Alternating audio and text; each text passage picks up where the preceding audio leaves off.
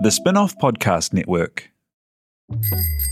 Ready to rediscover the joys of cycling? With over 300 kilometres of cycle paths across Tāmaki Makaurau, jumping on your bike and going for a ride is such a fun way to discover the city from a different perspective. Cycling is getting more and more popular across Auckland, so now's a great time to join the hype and give cycling a go. Head to at.govt/cycling to find your nearest cycleway today.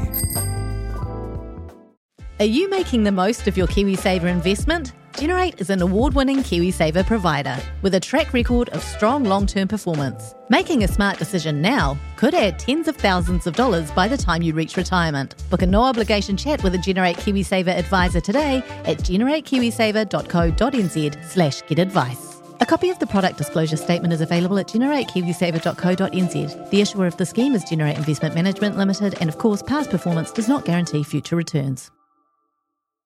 This podcast is made with the support of New Zealand On Air. A warning. This series features strong language and themes of sexual abuse, as well as explicitly sexual material and mention of suicide. Please take care. Episode 2. Ange. Where we're coming up to now is a place that I have not been to in 30 years. It's almost like a different world when you drive through here. Every couple of years I'll stay up all night sometimes. It's just a manic obsession to just try and find every skerrick of him on the internet to see if he is active in a youth group again. Yeah. If he was active somehow with youth or children, then I would contact the people and let them know. What are your reasons for doing this? Why do you want to do it? For the next generation of kids. I think because of my age at the time, 14, that I just didn't have a strong reaction to it like I would now. I'm sitting in a hotel room in Auckland with a woman called Ange. We're talking about what happened to Ange's best friend Jane at a church youth group when they were teenagers. Ange has flown to New Zealand to speak about this for the first time in 30 years. You know, and I did lie for them. My job was to protect them. And so I did, and it's to my huge regret. I think that there's a lot more awareness of this kind of thing, but not enough of this particular type. Because that's so complex, isn't it? It's a head fuck, really. I think the head fuck gets worse as you get older. I'm Noelle McCarthy, and this is Dear Jane, a series about what happened between a young girl and her church youth group leader when she was a teenager, and how the effects of that experience are still reverberating in her life decades on.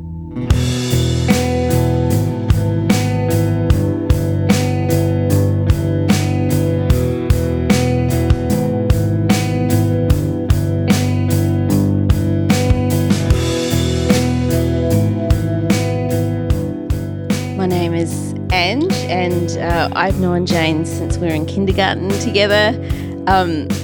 We went to kindergarten and then primary school right through till Form 2, and then so just been friends forever. When Jane first said she wanted to make a podcast about what happened to her at youth group when she was a teenager, I asked her if there was anyone we could talk to who would verify her story. Ange was the first name she said. And you live in Australia now? Yeah, I do, yeah. When did you move over there? 21, when I was 21, yeah. Finished uni and just decided to travel, but didn't get very far. You got across the ditch. Yeah. We first met on a Zoom call. I really wanted to reach out to Jane, but I never do because I thought, this is extremely triggering and I don't know what's going on in her life right now. She might be just about to start a new job. She might have just got pregnant. She's just had a baby, whatever it is. I don't want to ring her up right now. I just hope and trust that she will contact me when she's ready. Ange and Jane stayed friends throughout their time in the youth group, but started to grow distant as Jane's relationship with Dan continued. Jane had become consumed by him, really, and she'd become very legalistic, very serious, very sad, really, when I think about her, just not laughing so much anymore, overanalyzing things in the similar sort of way that he did, just very worried about, listening to non-Christian music, or you'll allow yourself to slip if you expose yourself to these particular kinds of environments, She was also just, very unhappy, I'd say. By the time she was sort of 16, 17, she was kind of really a shell of what she had been, and we drifted apart. In the last episode, Jane spoke about how, over time, her relationship with Dan became widely known in her church community. Ange remembers being excited for Jane when she first got together with Dan, but her reservations deepened even as the pair began to be accepted by everyone else. Later on, when I was older, an adult, your feelings change, and you look back and I think, I really think that was wrong, what happened. At the time, it was more kind of, they're still together, they're still together at sort of 17. So, it was right kind of thing. But, I think that's where the flawed thinking is, that if they stay together, it was right.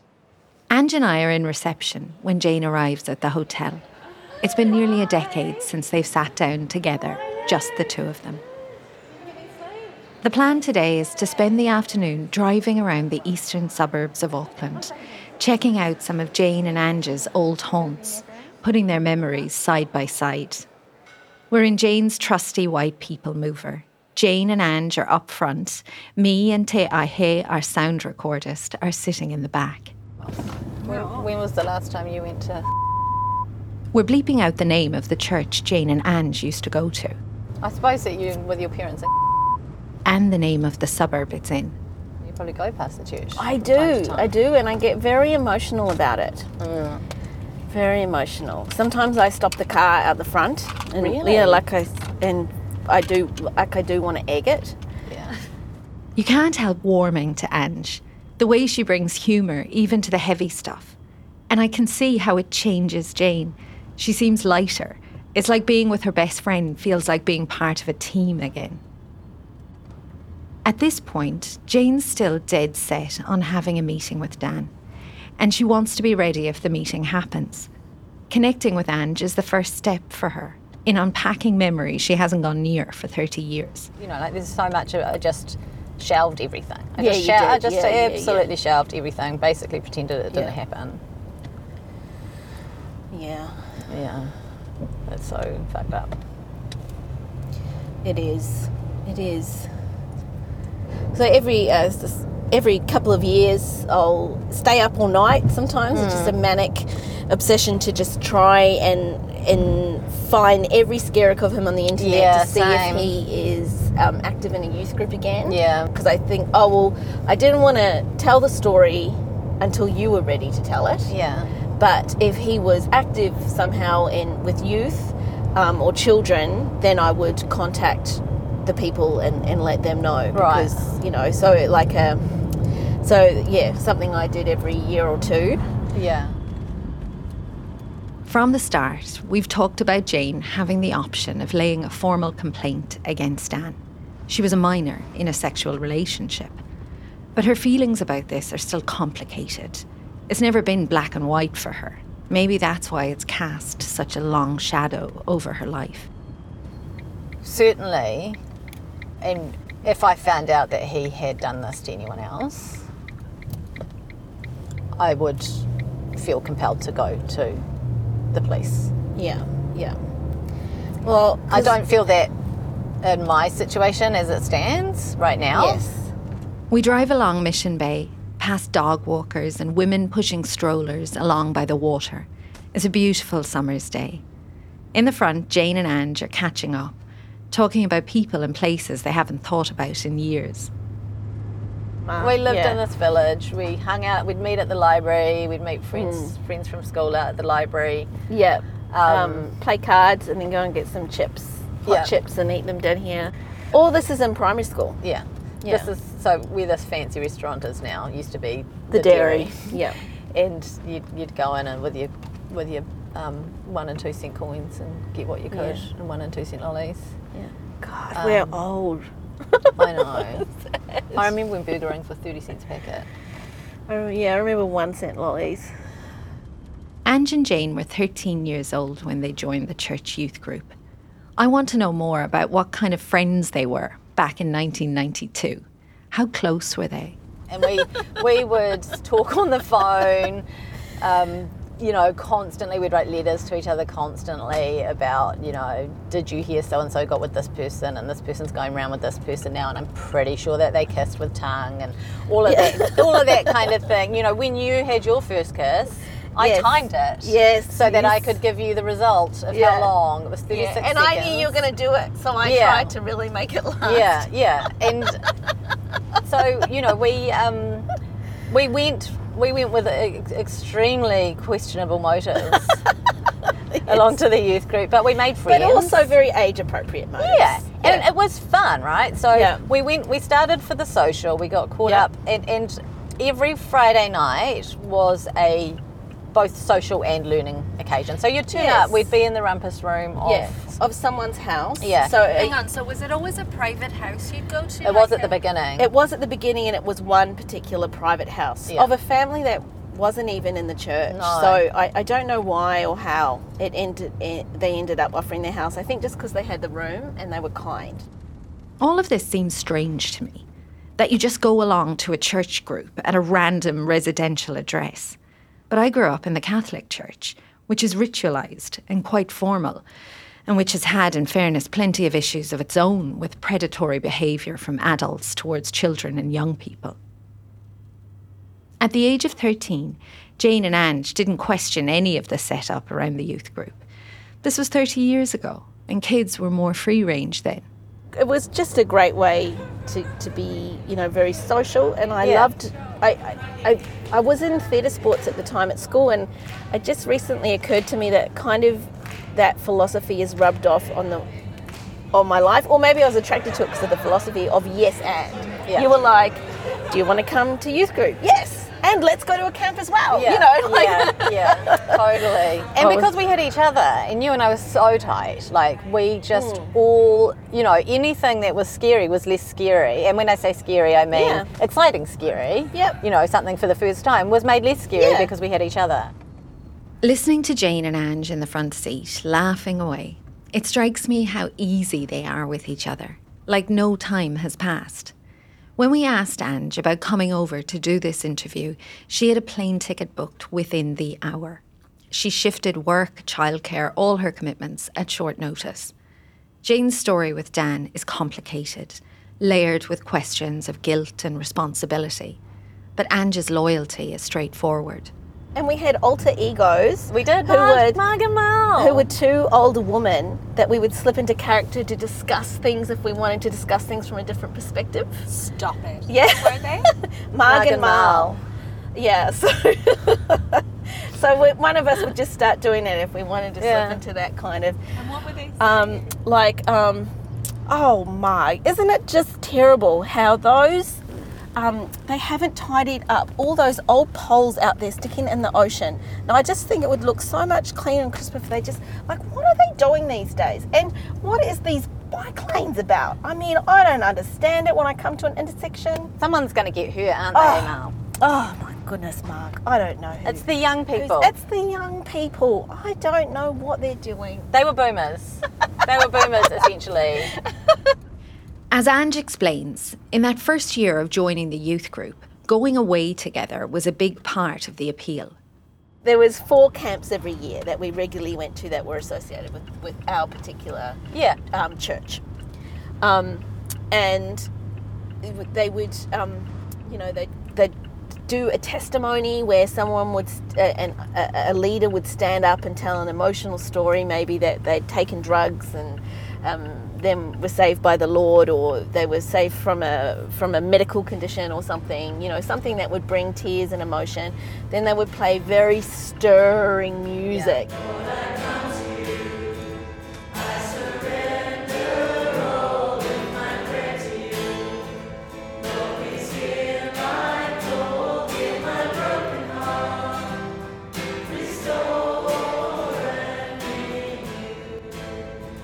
and people would put their hands in the air, and so, that sort of light feeling that you get from meditating and the emotion, and then it'd say if you feel called. So they sort of break you into this place where you might be crying, that sort of thing. So you form these very tight bonds with people very quickly because of that state that they put you in. And then, you want to keep seeing those people. You want to keep those bonds up. So you keep going to youth group, you start going to church.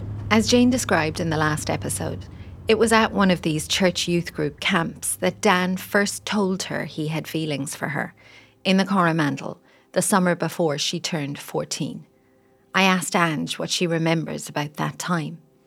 It was certainly out of the blue, certainly a surprise.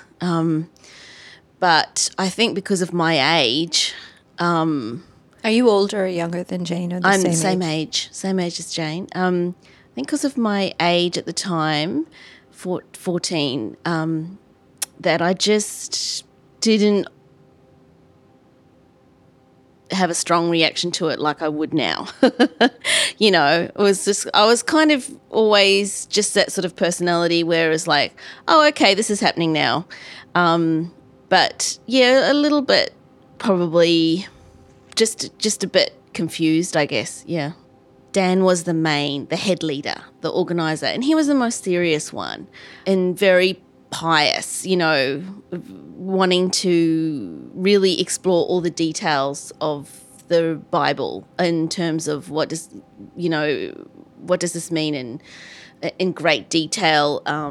Was that part of what you did at youth camp anyway? Or at youth group? Was there a lot? Absolutely, yeah. A lot of Bible studies, and in particular from Dan, quite a very serious line about following the Bible, and that anyone compromising, anyone lukewarm in their faith or lukewarm following the Bible, was an insult to God.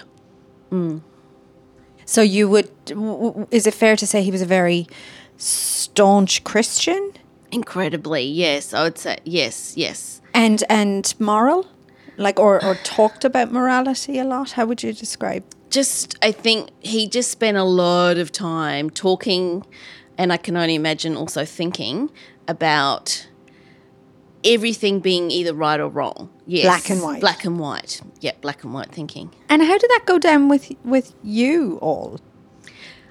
We really followed it. I've just been looking through my diaries, and I'm surprised at how much we followed it. I'm just I was just writing down all these things. Like what? What sort of stuff? Like sort of verses about God rejecting, spitting you out of his mouth if you're not, neither hot nor cold but lukewarm. And Dan was a big follower of a Christian musician called Keith Green, and there's a lot of lyrics from Keith Green in my school diaries as well. That was, the big main message. There was no compromise.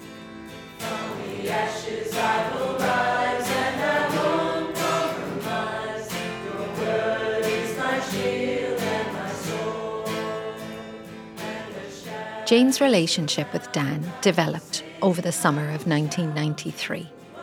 By now, Jane and Dan were a couple, and Ange was the only one who knew. I felt special because I was in on a secret. He, from the get-go, he was full of praise for me. You're a huge supporter of us. You're going to be the bridesmaid at our wedding, and you're going to be the godmother to our children. And because, you've been such a support to us, and we'll tell them, how we got together because of your support, which was at that time, I guess the support was keeping their secret. Yeah. Easter was in early April that year, and the group went away on another camp in Hanua this time.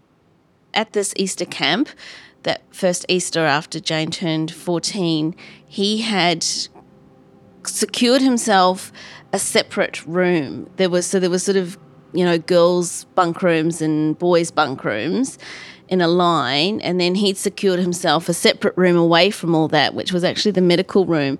I can't remember what excuse he'd used to get it. So I went in there with Jane and him, and I took photos of them on the bed with him cuddling her. And then I remember Jane and I, there was a bag of jelly beans. I remember Jane and I making a heart shape out of jelly beans on the bed. And then I left them to have some alone time. But that was all unbeknownst to anyone else, and certainly a secret from the other leaders at the camp, that he had her in that room. It would have, during the day, as far as I was aware, it was just, during the day, some time in there. Ange has brought photos with her from Australia, from that camp in 1993. There's one of her and Jane sitting together. They're both 14. They look very young. Tell me about how the relationship developed. You were the only person who knew about it for a long at that time. stage. Yes, that's right. At some stage, and I'm going to say maybe it was 6 months in, but really it might have been 3 months, it might have been 12. It's hard to remember time, but they started telling a few more people, also bound to secrecy. So it kind of it felt like a special club, like the inner group of youth group. Yeah. And what would he tell them? I don't know, because I wasn't involved. Because you knew already. That's right. But yeah, he told them that he and Jane were, together. But at this stage, he's still leading. He's still head leader of the youth group. In 1993, the man we're calling Dan contributed to the church's annual report on behalf of the youth group leaders. Jane's sister Lisa was also one of the leaders that year. He describes a very positive and unifying camp in Coromandel at the start of the year. That's the camp where he told 13-year-old Jane he had feelings for her. And amidst talk of camps and Friday night study, there's a sentence that leaps out. Quite simply, our prayer is that the devil may no longer be able to hurt the members or the leaders of our youth group. And then there's the last paragraph of his report. It has been a challenging year.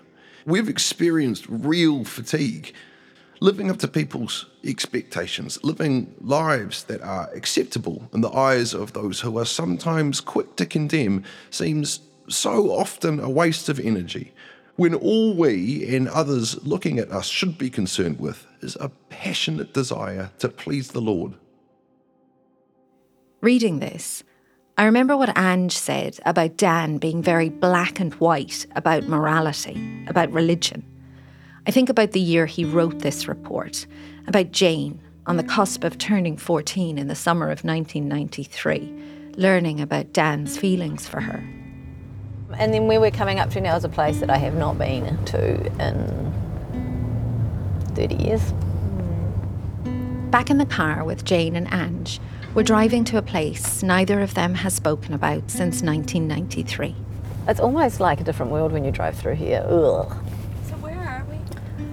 We're at a reserve called Dingle Dell.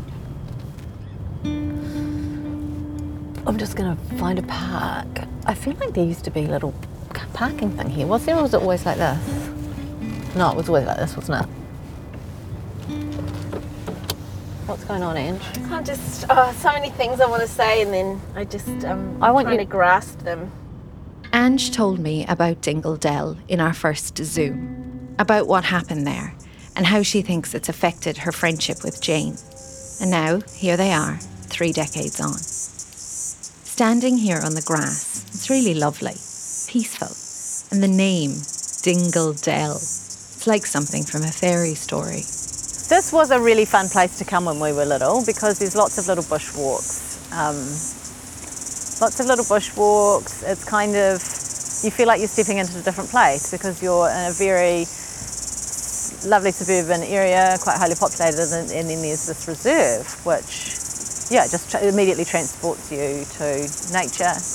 I mean, you can hear the cicadas, you can hear the trees rustling. It's a beautiful spot. So what's this bringing up for you? How often did you come here? Was it just the one time? I can only remember the one time specifically, but I couldn't say with certainty it was only one time. And I think I can remember the one time specifically because what happened was something I hadn't experienced before, and so it was new and shocking. Do you remember how he came to bring you here, or why? Well, we used to just go around in the car because that was how we could spend time alone, right? So it wasn't nighttime, it was daytime. Oh, it was daytime? Yeah, like late afternoon. I think, again, maybe I'm being generous, but I feel like we came down here to sit in nature and have a cuddle and just talk. It was a place where we were unlikely to probably be seen by anyone. And if we weren't in someone's house, we were out in public. So it was just, and then and we would have started kissing and so on. And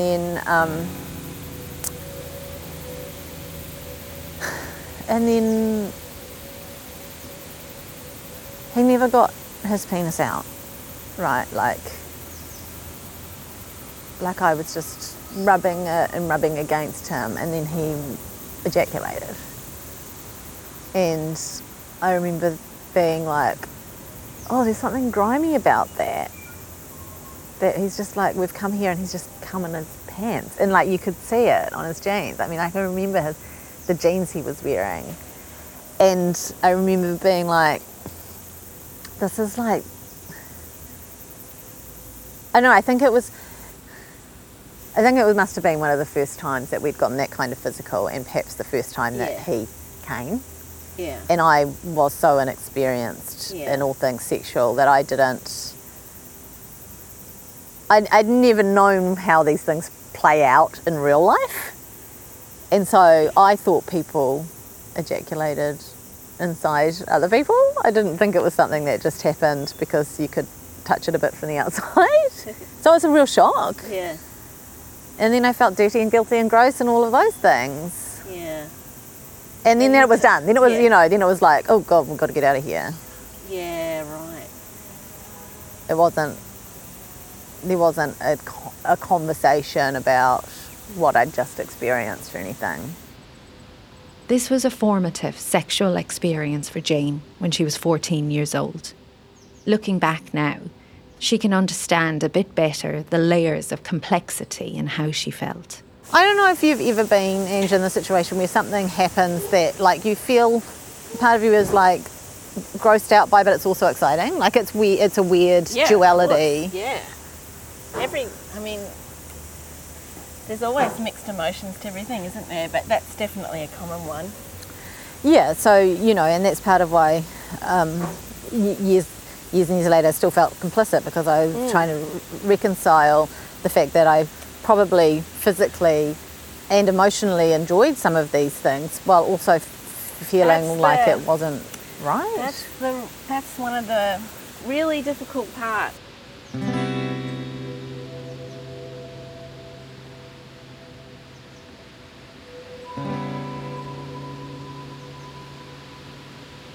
The girls stayed close after that, but both agree their friendship changed after Jane told Ange about what happened in Dingle Dell. Normally, as we were saying before, it would be like, oh, I patched the guy, blah, blah, blah, tell me everything, and we would dissect it, and where did your tongue go, and who were you, and like for weeks that we would dissect these kind of things. But with this, I didn't want to. So I was probably quite muted with my response, and I don't think I wanted to necessarily hear too much more. So I didn't really know what to think or make of it. So I think I just put it away. Yeah, I think there was something about sharing things with you in that way that you spoke of before that was fun and age appropriate when we were talking about, and probably even when I first kissed him, it was probably all exciting, they've had their first kiss. But when things took this turn, I think I probably came at to you, for you, and if you were to get excited by it in the way that we had done previously, it would relieve me from the weirdness. But you didn't. No.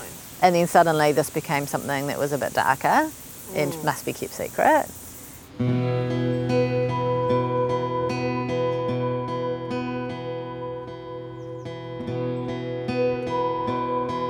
We get back in the car.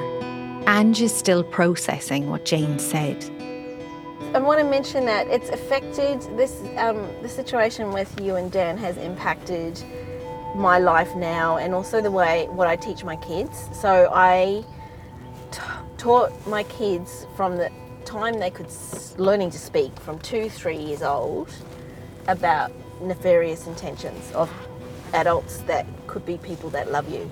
Right. And to the point where one day I was telling my daughter about it and she went, "Mum, you've told me so many times."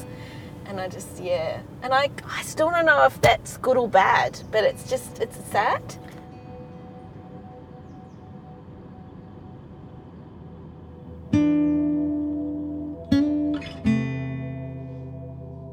Next time on Dear Jane. Bigger secrets. And after you had sex for the first time, did you talk about it? Not about the sex, just about that it was really bad and we shouldn't have done it and that we'll never do it again. As Dan gains the trust of the people closest to Jane. He seemed nice enough. He seemed like a church boy. What's a church boy? Well, clean cut and, says and does the right things to you, is polite. I don't remember ever thinking that he was impolite or rude or, and that makes it worse because I'm trusting him because he's like that. Perhaps if he wasn't like that, I wouldn't have trusted him.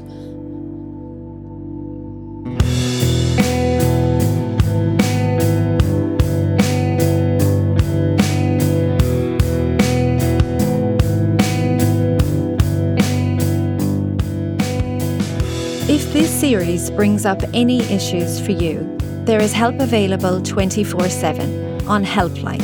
Free call or text 1737. And for more resources, you can visit the show notes for this episode of Dear Jane.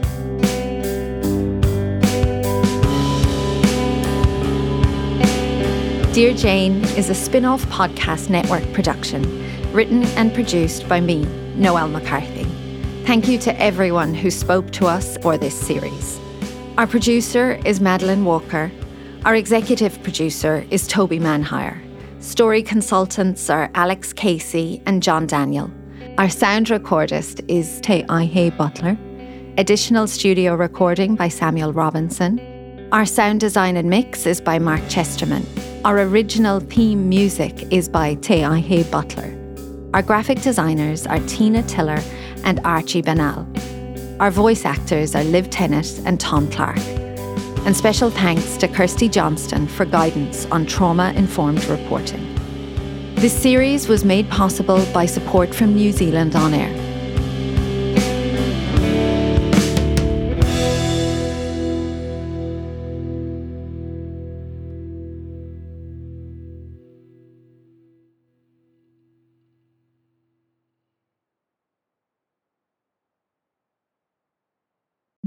The Spin-off Podcast Network,